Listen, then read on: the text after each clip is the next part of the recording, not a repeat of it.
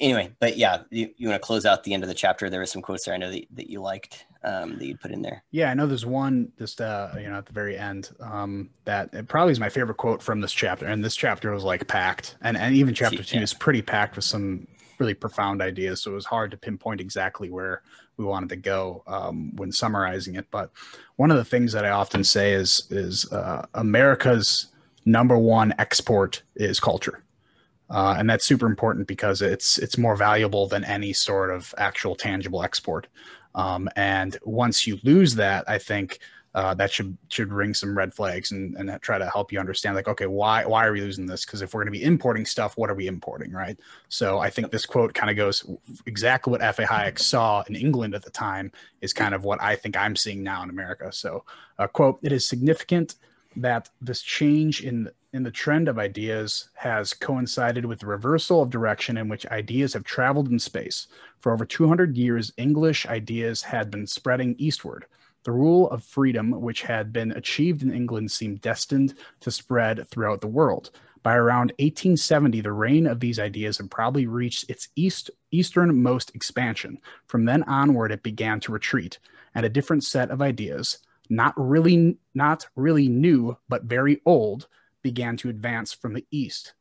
England lost her intellectual leadership in the political and social sphere and became an importer of ideas." Now, what I really, really want to highlight there is the ideas were not really new, but very old ideas that are now being revitalized. And these people who are revitalizing these old ideas, who tend not to admit that they're old, they try to rebrand them and say they're new. These people think that they are progressing, right? They normally label themselves progressive, especially now. They think they're progressing into a post-Western, post-capitalist world. But in reality, they are regressing to a pre-Western and pre-capitalist world. Excellent. They don't understand these ideas are not taking them forward; they're taking them backward. And I think I could argue all of us. They're taking not just them and dragging all of us with them. Exactly. I mean, they can go out there and live, as we lived in the pre-Western world if they want, by themselves, by yourself, some land in the country, but they don't want to do that. They think this is what society should aspire to. And like I said, because these ideas are so old, you're naturally going to start to take yourself back in that direction. So you say postmodern, like we want to live in a postmodern society, or we're starting to move past what we called modernity, but really we're moving in front of it. We're losing all of these liberal principles that we developed through time, that we happen to stumble along this amazing grand path toward, true liberty and prosperity.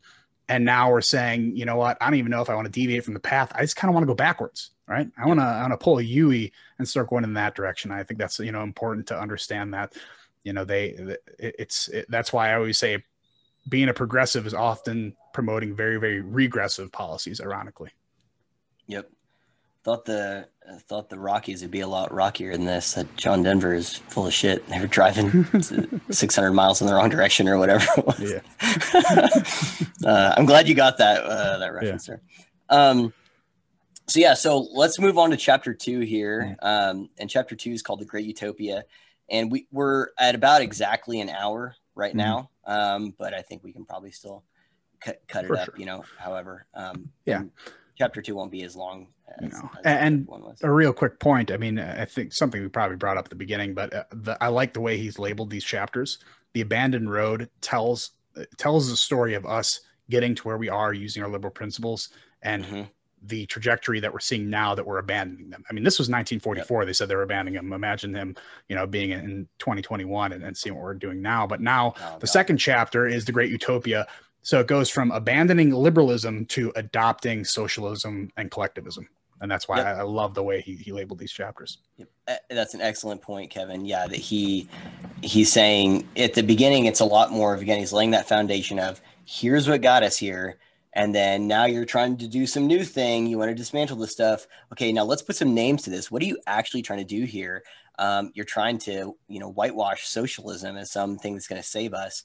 When really it's a utopian thing that will lead us to servitude, and socialism leads to slavery, I believe is what he says at the very beginning. Okay, so you had this quote here at the very beginning that I like of chapter 2, where he says, quote, that socialism has displaced liberalism as a doctrine held by the great majority of progressives. does not simply mean that people had forgotten the warning of the great liberal thinkers of the past about the consequences of collectivism. It has happened because they were persuaded of the very opposite of what these men had predicted. I would argue today people are persuaded of the opposite of what people like Hayek had predicted. The extraordinary thing is that the same socialism was not only early recognized as the gravest threat to freedom, but quite openly began as a reaction against the liberalism of the French Revolution, gained general acceptance under the flag of liberty. It is rarely remembered now that socialism in its beginnings was frankly authoritarian. The French writers who laid the foundations of modern socialism had no doubt that their ideas could be put into practice only by a strong dictatorial government. To them, socialism meant an attempt to terminate the revolution by a deliberate reorganization of society on hierarchical lines and by the imposition of a coercive spiritual power. Where freedom was concerned, the founders of socialism made no bones about their intentions. Freedom of thought they regarded as the root evil of 19th century society. I'm going to say that again. Freedom of thought, they being those who founded socialism, regarded as the root evil of the 19th century. And the first of modern planners, Saint-Simon, even predicted that those who did not obey his proposed planning boards would be treated as cattle. And I love that. And you know what's funny is that what I was thinking about even just as I was reading that is that we see this again. You know, I saw someone, I forgot who, I think it was Joy Reid, you know, she's insane, but tweeted something out the other day about how the GOP, you know, wants to keep CRT out of education because there's already CRT there, you know, conservative or Confederate race theory, and that kids are taught that slavery wasn't that bad and all this other stuff. And it's like, what are you talking about? I think I responded like, remind me again, which was the party that was literally founded to end slavery and which was the party that literally created the Jim Crow South. And it's just insane to me. You know, he's talking about socialism was founded by authoritarians who hated freedom of thought.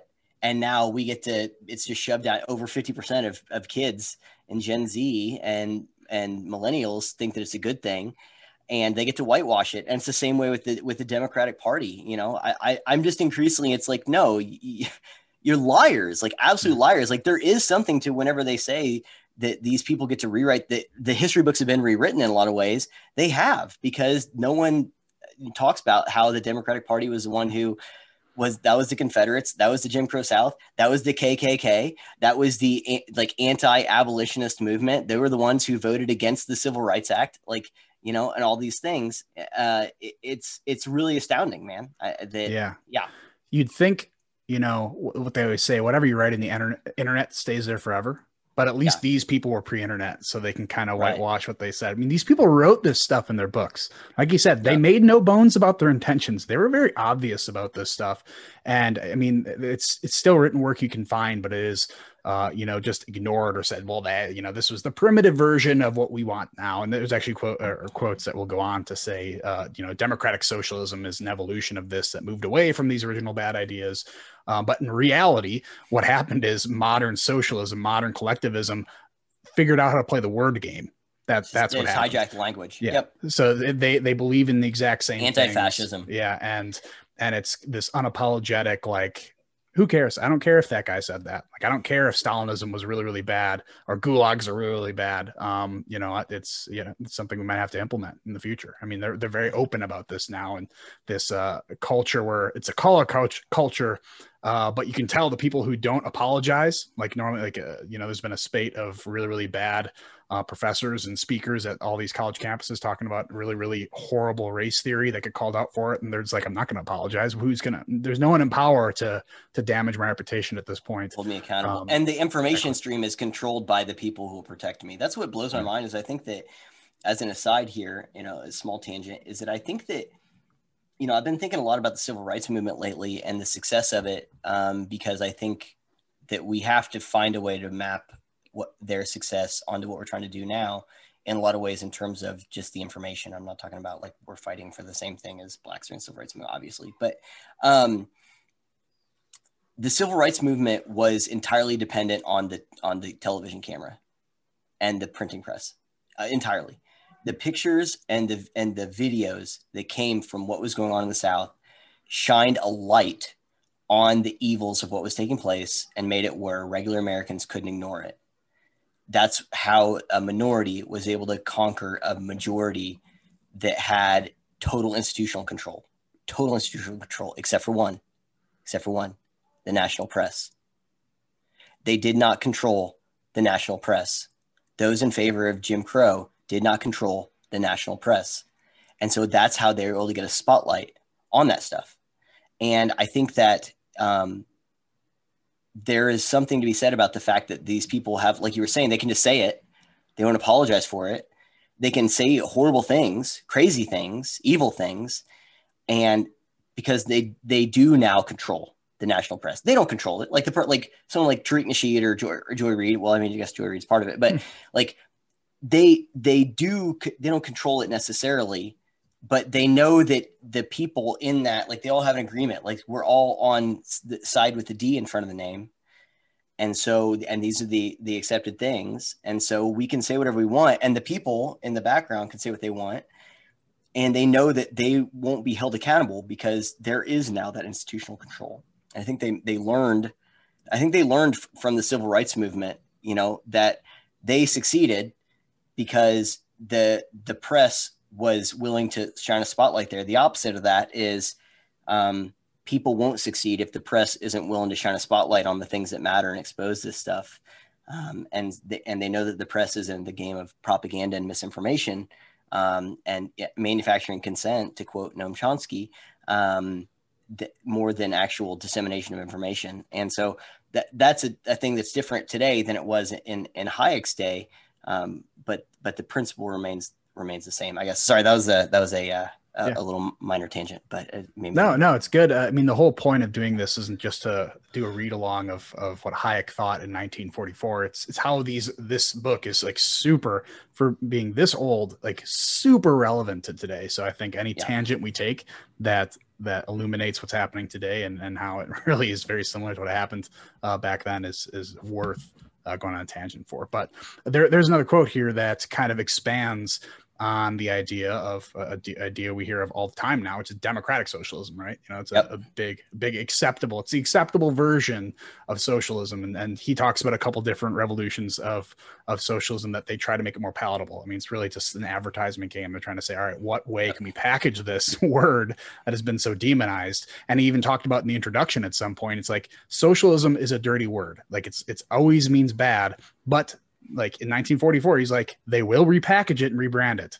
They will try to do this in the future, and they've done it many planning, times. Social justice. Exactly. Yeah. You go back. I mean, you talk about how things change. Go back 15 years ago. You really think we would, you know, as Americans, think that there would be open socialists in the government right now? I mean, 15 years ago, I think 15 years ago, maybe. I don't know. Yeah, that's cool. Now, I mean, at least this popular. Go back 35 years ago, before the fall of the Soviet Union, and people would be loading their shotguns and driving to Washington. Oh, for sure. Yeah. But so this next one kind of dives a little bit into and goes into Tocqueville on democratic socialism. But quote, only under the influence of the strong democratic currents preceding the revolution of 1848 did socialism begin to ally itself with the forces of freedom. But it took the new democratic socialism a long time to live down the superstitions aroused by its antecedents.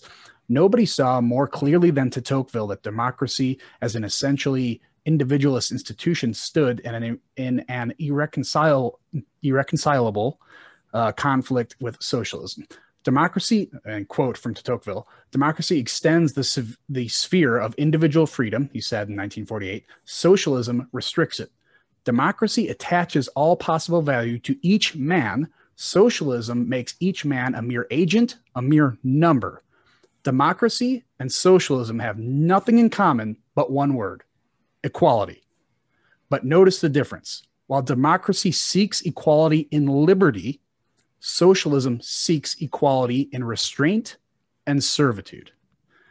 And, you know, as profound as Tocqueville always is, and the funny thing is, just a really quick aside, is when he tried to publish this book in America, he had one of the first quotes on there, because he made a quote from a different person at the beginning of every chapter. Tocqueville is one of them, and they tried to take it out. They didn't include it. Yeah, they didn't include it in the first version. He's like, "What? This is America. You know who this guy is, right?" And yeah, they tried to kind of whitewash him, but it was eventually put back in by at least the 76 version. But I mean, you talk about the different ways in which they believe in getting to equality, right? It's this language game, as they both believe in equality, although until late equality was swapped for equity. But I believe they mean the same thing in reality. They wanted the equitable outcome, whereas freedom, liberalism wanted you to figure out the best way to improve your own life. And by that, it's going to raise all ships. And the other way is going to create servitude, and it's going to, at best, keep all ships around the same, or probably sink all of them. And in reality, it kind of picks and chooses winners and losers. And it's a really, really big bureaucratic inside game as to who's going to be the winner and loser there. But they're completely different and irreconcilable with each other. Yep. And to your point, yeah, it's that the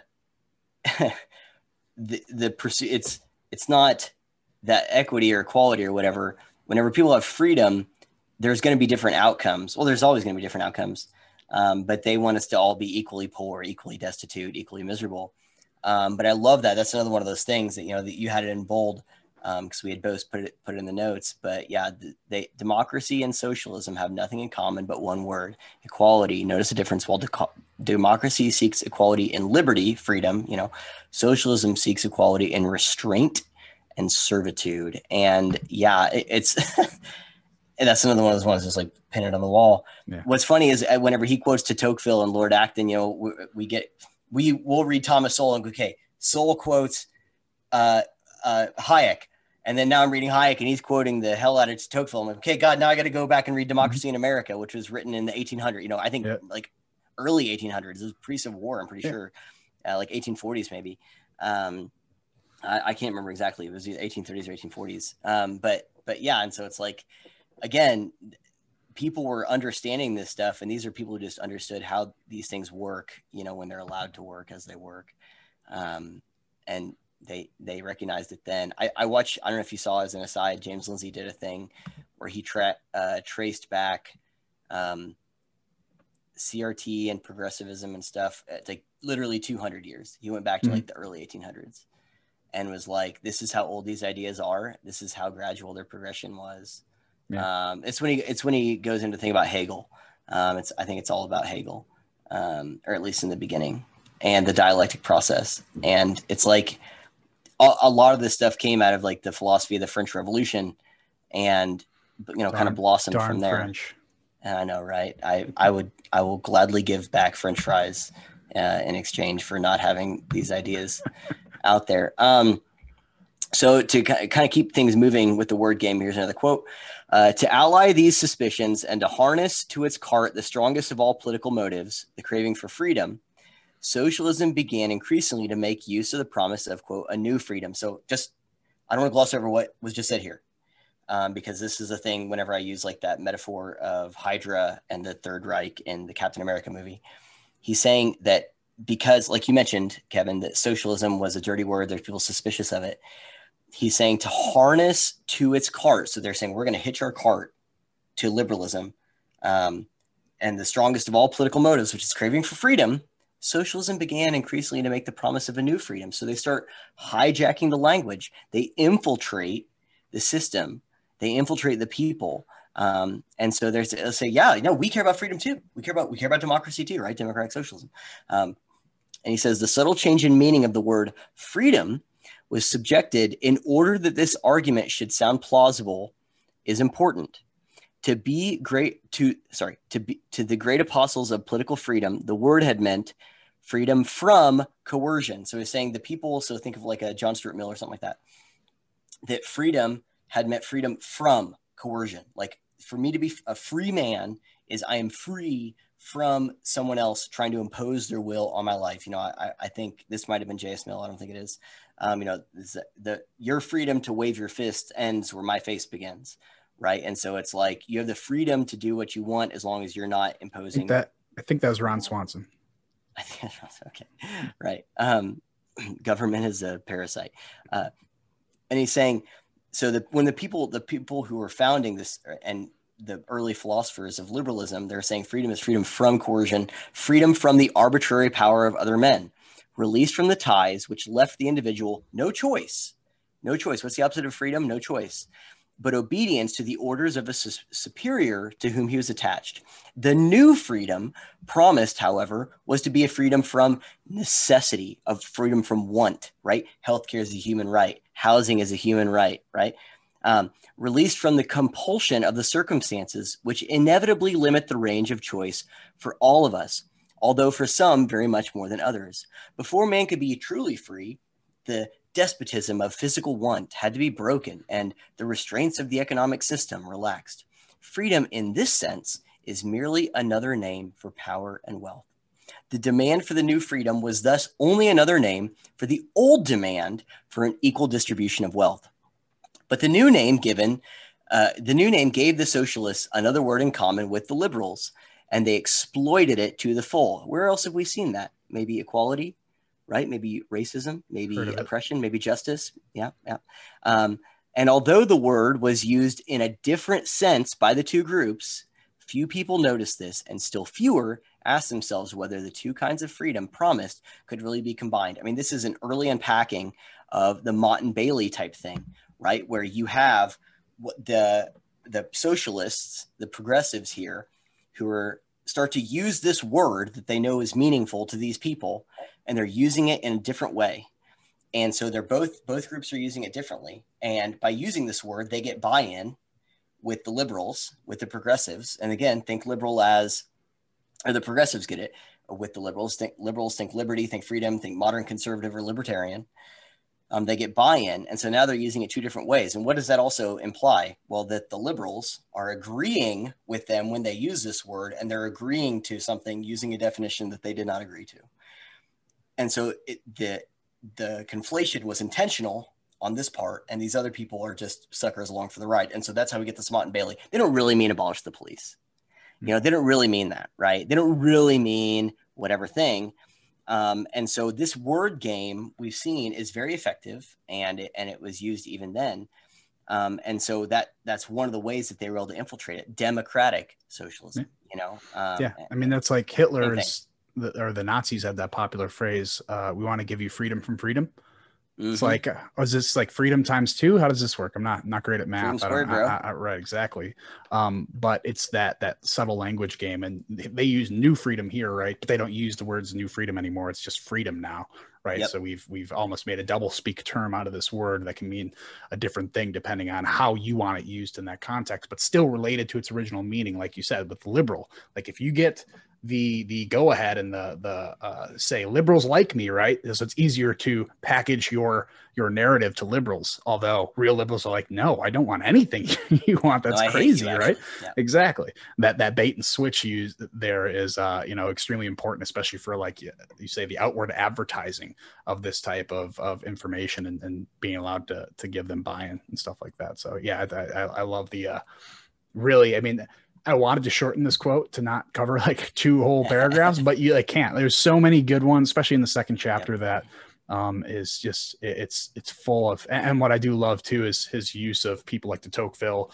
There's another one coming up from another guy, but using those external resources and really pulling him in to make sense of what he's trying to say there. And he just does it in such a great, concise way. Yep. And real fast before we move on to the next one, I think it's also important to note the change. So let's actually spend a second on this as I'm thinking about it. Sorry. Is actually substantive, because once you get people, have you seen, oh my God, this is how my brain works, man. I always think about movies. Have you seen Saving Silverman? Yeah. Like 90s movie. Yes. I think it's early 2000s. Early 2000s. Okay. Yeah. Steve Zahn, Jack Black, hilarious movie. Good Amanda movie. Peet, Jason, I forgot his name. Is the guy in American Pie. Anyway, so they're in this van, and it's like, we're not going to take this anymore. Yeah, and we got to do something about this. Yeah, we're going to kidnap Darren and set him up with Sandy. Yeah, what? And so like The point is that they're like getting these people to agree to this stuff. And by changing the definition of freedom, this is what I mean, is by changing the definition of freedom, whenever you say that freedom is not about freedom from coercion, but freedom from necessity, you are, by implication, you're not agreeing to a definition. You're agreeing to a process. You're agreeing to a process. Freedom from necessity means, well, yeah, we're going to kidnap Darren and set him up with Sandy. Yeah, wait, what? Are we? We're going to do a thing. It's not, you're not agreeing to freedom from coercion, which is you not doing something. By agreeing to freedom from necessity, you're agreeing that we have to do something. You're agreeing that we have to act. Oh, okay. So yeah, then housing is a human right. Someone tweeted out yesterday that California wants to pay for like half your house or something like that if you're going to buy a house. I think James Lindsay retweeted, said this is a trap. And it's like, yeah, it is. So we have to fund the government to do all these things. We have to give them more power and more of our money so they can get involved. Oh, education for your give student loans. So that part is so important. I don't want to gloss over that. Whenever you change the definition, you change the implications of the statement. And so they got these good liberals in that classical sense by doing this and agreeing with their definition, maybe unwittingly at first, to also agree to the processes prescribed to bring about that freedom. When you change it from freedom from coercion to freedom from necessity, you agree to a fundamental change of processes, which, as we talked about earlier, leads to a change in the policy, which leads to a change in the culture and a change in the people and the trajectory of that country. Does that make sense? Like, I don't think that we should gloss over that fact. Oh, that has real world implications. Absolutely. Yeah. I mean, even talking about, collectivism versus individualism, a moral individual believes in something like charity, right? Where the collective is like, we believe in government charity. It's like, all right, well, unpack that phrase, right? What does that mean? Right. I saw a headline the other day of President Biden donating vaccines to other countries, which is an admirable goal. I'm not saying we ought not to do that, almost but like the we language have more used, than we need. The real part here is the language used there was to say that President Biden, good old Joe, is donating stuff out of his own pocket. And it's like, whoa, wait, he's using my money to donate to other people, right? That is government charity for you. And again, admirable cause. I don't necessarily disagree with it, but like, call it what it is. Don't try to pretend and package this in a different way that's going to be like, this is freedom, or I'm going to give you more freedom by controlling your healthcare, right? That's not freedom. That's the opposite of freedom. But I'm okay with there being less of those in within our borders. To be honest, I'm okay saying that. But so there's another quote going on here, and I think this is really good to put you in the mindset of someone living in this time. It's like you said, toward the end of World War II, there are competing ideologies here, but you might think it's competing Nazism with the West. Well, you got to remember too, the West was allied with Russia at the time. Russia also had a competing ideology, which is communism. And people were starting to see, these are two, fascism and communism are against each other. People at the time are starting to see, are they really against each other? Or are they really even different? So I really like this quote because he kind of, characterizes what people were thinking at the time. So, quote, observer after observer, in spite of the contrary expectation with which he approached his subject, has been impressed with the extraordinary similarity in many respects of the conditions under fascism and communism. While progressives in England and elsewhere were still deluding themselves that communism and fascism represented opposite poles, more and more people began to ask themselves whether these tyrannies were not the outcome of the same tendencies. They started to see it already. They started like these two. I mean, it happens a lot in history where the Civil War is always against these like-minded, that it's like this one little belief, one prophecy that makes the whole difference between the two. Other than that, they're the exact same. We'll get to a quote later that they like the fascist hates the communist hates the fascist, but what they both hate more than anything else is the liberal, right? So there's a quote we'll get on to later, but I just love the way he kind of characterizes the people's thought at the moment, and they're already starting to open their eyes to this. In Europe, in America, it's a little bit different story because they don't have the practical experience yet. But I do like how he shows that people are already starting to see this for what it is. Yep. And to kind of map that onto a different situation or metaphor, I have a much harder time and I would say, let's just say stronger feelings of contention with someone who would, let's say, is like a Mormon or like Westboro Baptist or something like that, than an atheist. Whereas if someone were to say, all right, let's make a list of all the things that you would say you agree with, or there's 3 columns, there's you, there's the Mormon, and there's the atheist. Like in terms of the religious statements there, like I'm going to have way more boxes checked in that are going to be the same as, the Mormon or some other or Westboro Baptist than with the atheist. But it's those those few boxes that creates the thing. Because it's like what the atheist is saying is totally different from my belief. So, okay, whatever. But this person, in my view, is distorting my beliefs. And so I think the quote later, you reference, he's like, they followed false teachers, but at least it's a similar kind of thing. And so you have a stronger, like competition, I guess, with the people that it's just that one little thing. And I think what Hayek is pointing out here is that these two kind of the faith systems or philosophies, I think of socialism and Nazism and Marxism and all of it, it all ultimately leads to fascism. And that's why he singles out liberalism, because it is fundamentally opposed to all of those things. It's not at all the same. It's not at all the same. Yeah. Yeah.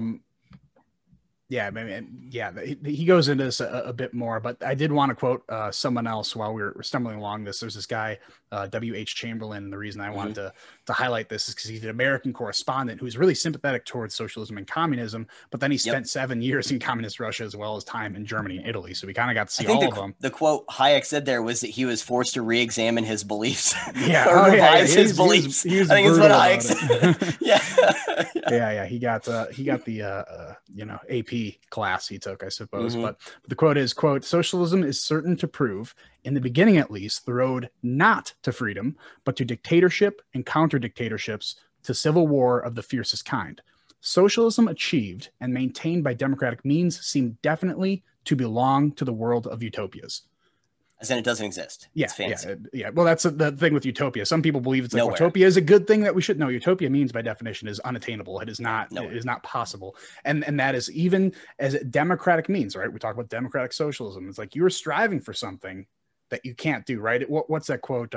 If you shoot for the moon, you'll land in a gulag. I don't know what it is, but exactly. Yeah. But yeah, I mean that is a thing. If you try to go for this unattainable goal, I mean, you are going to drag a whole bunch of people down in this experiment. And even if you are pure of heart, you're going to get a bullet to the head, and you're going to have someone really, really bad take over after you. Yeah, I think a good example to map onto. So, like, if you can get people to agree that it doesn't matter if you like this system, this program, just ask yourself if it's reversible. Practically say, okay, so you democratically elected someone that then created Social Security. Is that reversible? Like, now it's really not. Now there are ways to, but it's incredibly difficult, and that's what Hayek making says. A lot of people mad. The longer you go down this road, the more difficult it is to turn back. And so the point is these people, no, it's democratically elected. It's like, okay, Hitler was democratically elected. Was that reversible once you did it? There's a thing, it's something that comes to my mind is in like mountaineering called getting cliffed out. And if you get cliffed out, it's where you get to a point where you can't go forward, but you can't go backwards. So you took yourself to that point, but you get stuck there. Actually, it was literally 2 days after I took my wilderness first aid class that I happened to be out bouldering in this spot where I came across these they were super duper high, but this guy got himself cliffed out. He had climbed to a certain spot, but he got himself stuck. He did not know how to get back. He couldn't. And so I had to go up and help him do that. And the point is that just because you chose to put yourself in a position, democracy elected it, doesn't mean that position is reversible, that you can unchoose it. You can choose, well, I mean, this is obviously there are people who will say, well, but if I get my wife pregnant, we chose to do that, but that's an irreversible thing because I'm not going to murder a child. But you get my point. And so the argument is completely fallacious on its face that, well, if it was democratically chosen, then therefore it represents some, extension of freedom or liberty or democracy or our constitutional republic. That's not the case. You can actually absolutely choose things that are irreversible afterwards. Yeah. Hitler was democratically elected, by the way. Yeah. Yeah. That's what I'm saying. So, yeah. He's democratically elected, and then that was not going to be reversed. It wasn't. Right. Yeah. They just voted. Here's another example. China, not that long ago, right? Xi Jinping, president for life now. Yep. He was voted in. And then I think they ousted. Oh, no, this is the Soviet Union where they got rid of all these other people who would have made it where Putin couldn't be or would able to be reelected. But the same Putin, China, whatever, voted in, right? Who knows about the security of those elections? But are those guys going anywhere? I mean, come on, And so it's a completely ludicrous argument that people don't want to think about. It's like, oh, yeah. And you're choosing of a thing has nothing to do with the irreversibility of the thing.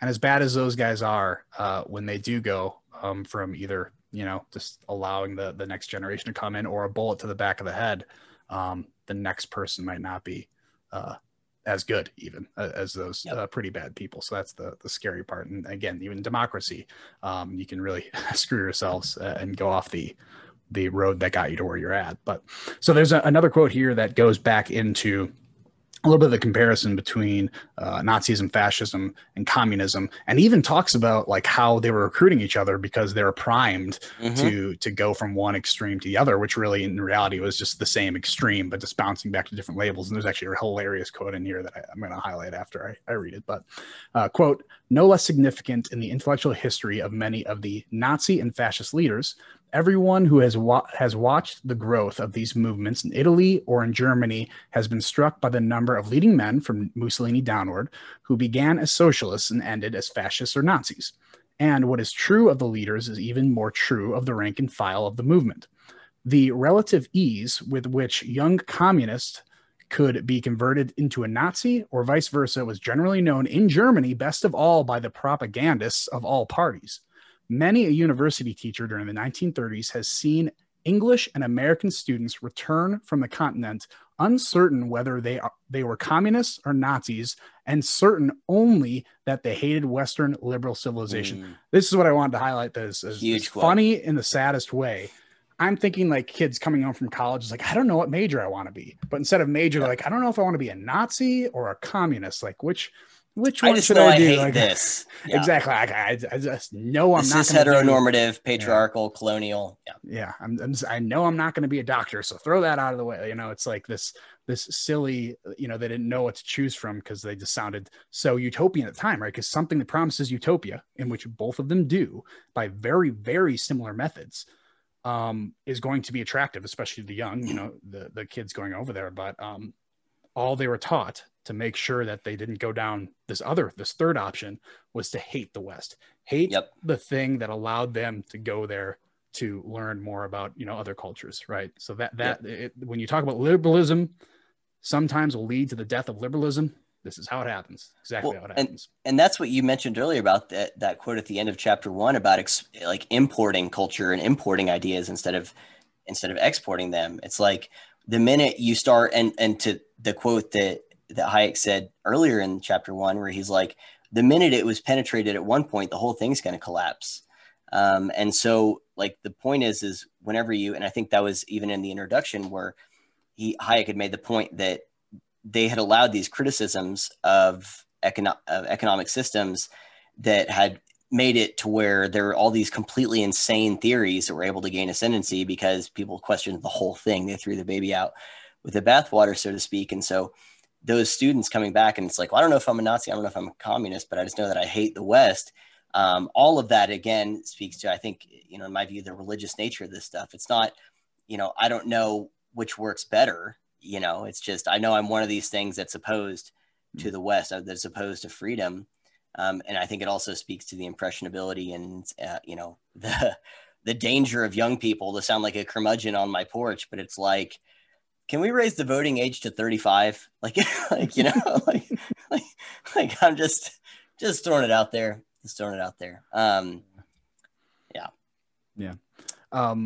Yeah, but to continue, and this is actually something we just talked about before, but in the rest of this quote, while to the Nazi the communist, and to the communist the Nazi, and to both the socialists are potential recruits who are both made of the right timber, although they have listened to false prophets, like we talked about before. It's just the same ideology, but you have a false prophet, but it's really close. But I still hate you for one it. Little thing. Exactly.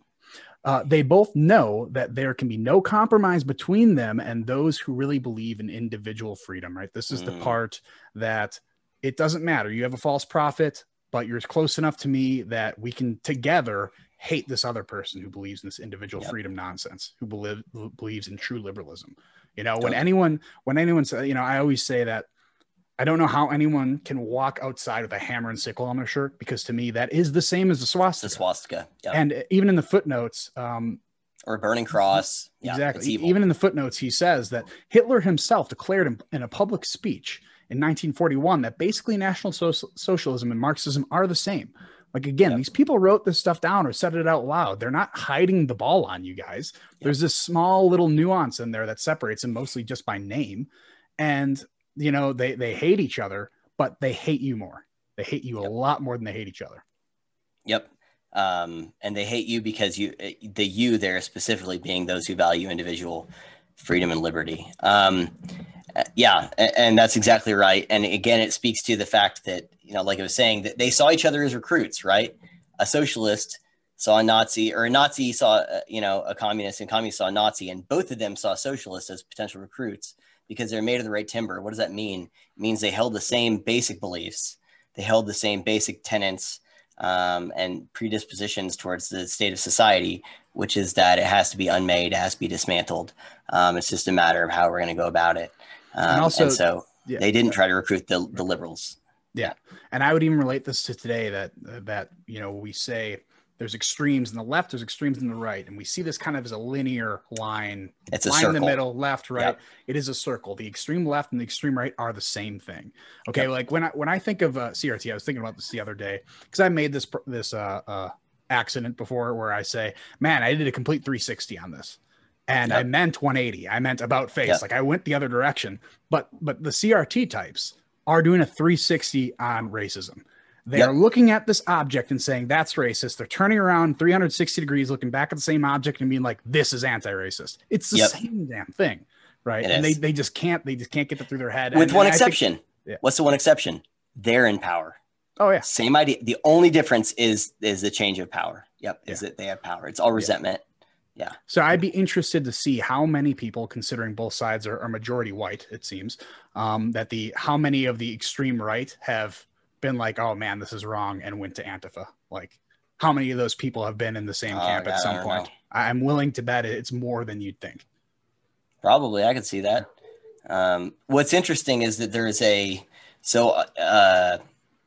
you look at the hero's journey wheel, every point on it like corresponds with its opposite point in a way that connects it. And so I think that also is where you go a little bit farther on the circle, where you get like the Proud Boys, and you'll get people who are like reasonable BLM people, because those do exist. All right. That might piss some people off, but those do exist. And where they both agree on stuff. I think the GameStop thing was the thing that united people who are on like corresponding ends of stuff. There's a really, really good video of like, it was a biker gang who was doing some, you know, pro MAGA thing, and BLM people came and, you know, crashed the party. And the biker, you know, who had the microphone at the podium was like, hey, whoever your leader is, bring them up here. We're going to let you talk. We're going to give you, you know, 2 minutes, say your piece, whatever. You know, the guy came up, and it fortunately happened to be, like you said, most of the people in BLM who believe BLM are really good people. You know, it's the leadership that's corrupt. It is not a good organization, but a lot of good people believe in that 100%. Cause, which is an admirable and they're cause. Being exploited by evil people. And this was one of those guys. The leader of that BLM group was one of those guys, went up and said, I believe that black people should be afforded the same opportunities as white people. And the whole crowd started cheering. Like, just like clapping and be like, yeah, go, man. And the guy, the guy's up there is like, yeah, no, keep going. You're doing great. And then he kept saying all these things that everyone agreed with. And the guy, the biker leader guy at the end was just like, dude, we believe in the same stuff. Like, why don't act like we're fighting. We're not fighting. And that was like one of the coolest things. And I believe that leader ended up leaving BLM shortly after that. Cause he's like, yeah, this is just an awful, and I've seen that video go around so much, although I can't imagine it's going to be favored much or uploaded much on Facebook anymore. But, yeah, I mean, it was beautiful. It was beautiful to watch, to see people who actually didn't believe in these extremes come together and being like, dude, we both believe in liberalism, true liberalism. Yep. I saw a thing that was recommended to me on Google today which actually Google also recommended me. It was like, hey, reliable sources, Brian Stelter is going to be on at such and such thing tonight. I'm like, why are you recommending this shit to me? But where Anthony Mackie, he gave that big, dumb woke spiel at the end of Falcon and Winter Soldier. He had originally proposed a line in there that they shot it down, where he wanted to say in that speech, if we're going to make America great again, then the decisions has to be made by Americans. And that includes people of all races, colors, sexuality, and everything. We have to include all Americans in that process. And I read that and I'm like, I felt bad for Anthony Mackie, because it's like that the people he was criticizing, Trump and Trump supporters, it's like, that's what they did. That was the most progressive, like inclusive, diverse, whatever buzzword you want to use, conservative administrations ever existed, and from top to bottom. And probably the most big tent Republican movement that has ever existed. And Anthony Mackie, who thinks that CNN's a reliable source or something like that, has been persuaded the exact opposite. Whereas it's exactly what you said. Like, I read that and I think pretty much every Trump supporter, at least that I know, who would read that and go, yeah, we agree. Yeah, 100% that we has to include all Americans. Let's do that. Like, for sure. That's what we're trying to do. And, you've been misinformed, basically. You've been misinformed about the nature of this thing, which is what Hayek was writing about then, is that people had been misinformed and were being lied to intentionally. And then they were propagating the misinformation and lying to others unwittingly about the nature of this other freedom, new liberalism, democratic socialism, whatever, like with BLM and whatever. Most of the people today who advocate for this stuff don't realize, and that's that last quote here, right? You want to end us on this last quote, about exactly what we're talking about here. This will do more justice than whatever I was going to say. Yeah, and he says this exact same thing in like every single chapter in a little bit of a different way, and I absolutely love the way he says Amazing. it. So, quote, that democratic socialism, the great utopia of the last few generations, is not only unachievable, but that to strive for it produces something so utterly different that few of those who now wish it would be prepared to accept the consequences.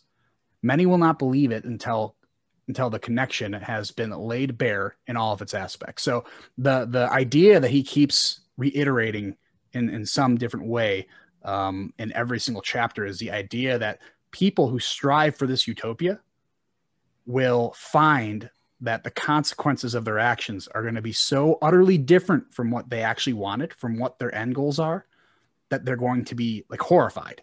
They'll be revolted by it. Yeah. And they'll be absolutely disgusted by the fruits of their labor.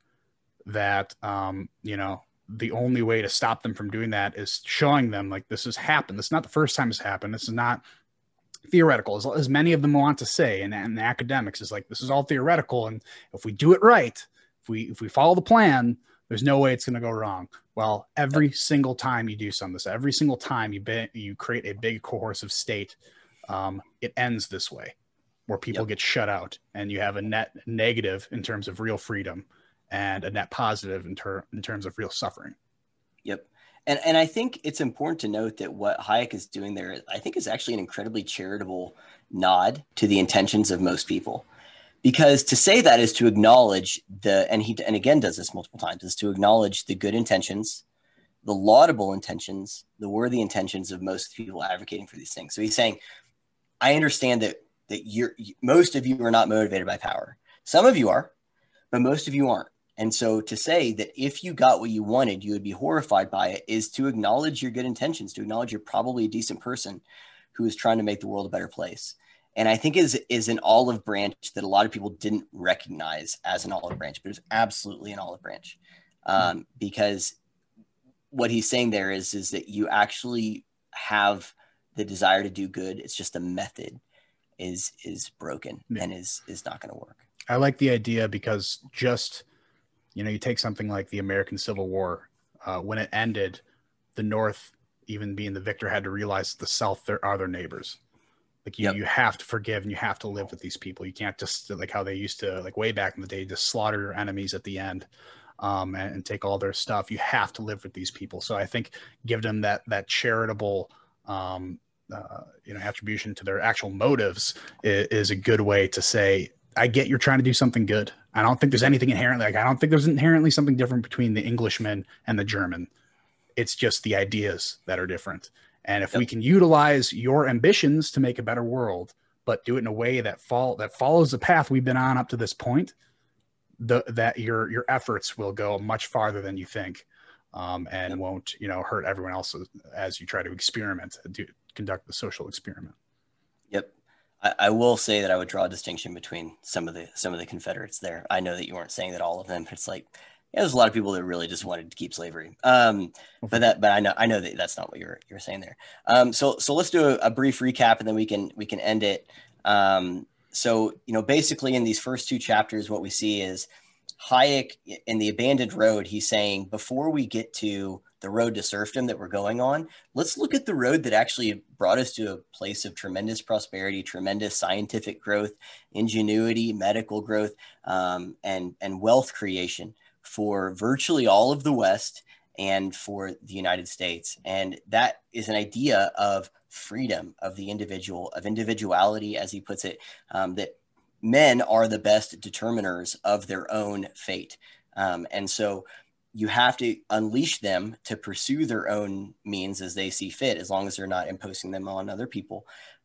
And that's going to lead to explosions in innovation, into scientific advancements, and to wealth creation for the societies that allow people to pursue their own ends instead of trying to meddle and get involved. And we had kind of happened upon this realization of the connection between these two things, really centuries before this. And just as he said, it was implemented kind of in patchy applications here and there. And then eventually we're like, oh, wait, this works. Let's do more of that. And so that leads to the rise of freedom and liberalism in the true sense. And he's saying, here's the road we were on. We let people pursue these things. It created this huge advancements in society.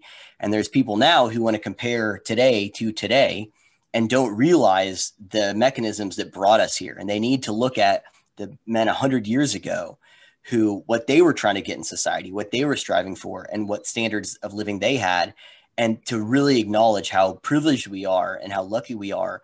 And therefore the responsibility we have to understand the mechanisms and the environment that was necessary to create this, so that, like a gardener, we can try to maintain that environment. We don't want to get too involved. We just want to maintain the ecosystem that allows for this massive growth of wealth and of liberty and of quality of life for most people. And he acknowledges that doesn't affect everyone equally, but that everyone still is better off than they would have been without it. And so to abandon all of that in favor of some new utopian thing, and to dismantle all of that and to think that you could do better, is wildly naive and will lead to the exact opposite of what you're trying to do. And so he's seeing that these people were looking at the old method that got them there and seeing it as obstacles rather than the necessary ingredients for what brought them there in the first place. And, they saw it as scaffolding, when Hayek saying this is the foundation of the building. You can't just remove it once the building's been built. And so then in chapter 2, he goes on to put a label to it. And he's saying, this is socialism, the thing that you think is this new thing that will free us, that is, I think, what did he say? They thought it was the heir apparent to liberalism, was socialism. And he's saying, no, it's not. It is instead the exact opposite. It will take you to the opposite place. And there are people who are hijacking the language, using this doublespeak of freedom and democracy, to try and whitewash this thing that all leads to the same places. And here's Hitler saying, nope, this is the same. This is the same. And, the fact that the Marx or the communists and the Nazis were fighting for the same people, and they both saw socialists as recruits, shows you that these ideas, it's like I use the religious, in the Bible, there's only one answer, is that it's Jesus. And so, to a believer, they're like, Satan doesn't care what it is you worship as long as it's not Jesus, because all of those other roads lead to the same place. And so I think what Hayek is saying is we found this one road that has led to the most prosperity that human civilization has ever seen since its inception. And there are all these other roads. And what people need to realize is that socialism is not going to take you to a different place than fascism or than communism or than Nazism or than Marxism or whatever, though all of those roads are going to lead to the same place. They're all going to lead ultimately to a totalitarian state. And so that people needed to understand that. Does that, I know I missed some stuff there, but does that wrap some of that up? I mean, what'd I miss? Yeah. No, I mean, you really hit it on the head. The first chapter is abandoning the road, and we're abandoning the road to freedom. And the second chapter says how we're making a U-turn down the road of servitude. Yep. He kind of made that quote, I think, somewhere in those chapters, and I'm paraphrasing a little bit there, but that's the Tocqueville quote, I think. Yeah, maybe. Yeah. I don't know. There's a really good quote I'm trying to think of that's from Andrew Clavin, actually, and it's a quote about the devil. And when you said something about that, is like something about the devil doesn't care who's, giving out the pain. He just cares that the pain's being done, right? He doesn't care where it's coming from. It's just that pain and anguish just needs to be happening. And this is a great way to serve that purpose, because, although it's easy to say, it's not my version of socialism. It's not what I wanted to do. I have good intentions. Yeah, exactly. Even the well-intentioned, even the people who are doing this for a truly good cause, the pain will come. The pain will be there when you don't allow freedom. That's just the natural conclusion. Yep. Yeah, exactly. And that's why, the prescience of it, that's why I wrote the rhyme of the century here, because history doesn't repeat itself, but it often rhymes. And the pain that was experienced in Nazi Germany and, in Soviet Russia, Hayek was trying to warn against, saying we don't have to repeat that pain. We don't have to have that again here. And the road we're going down is going to be a repeat of that. And that's what we're trying to do here, and saying that we don't want to repeat these mistakes, even though we're totally repeating these mistakes.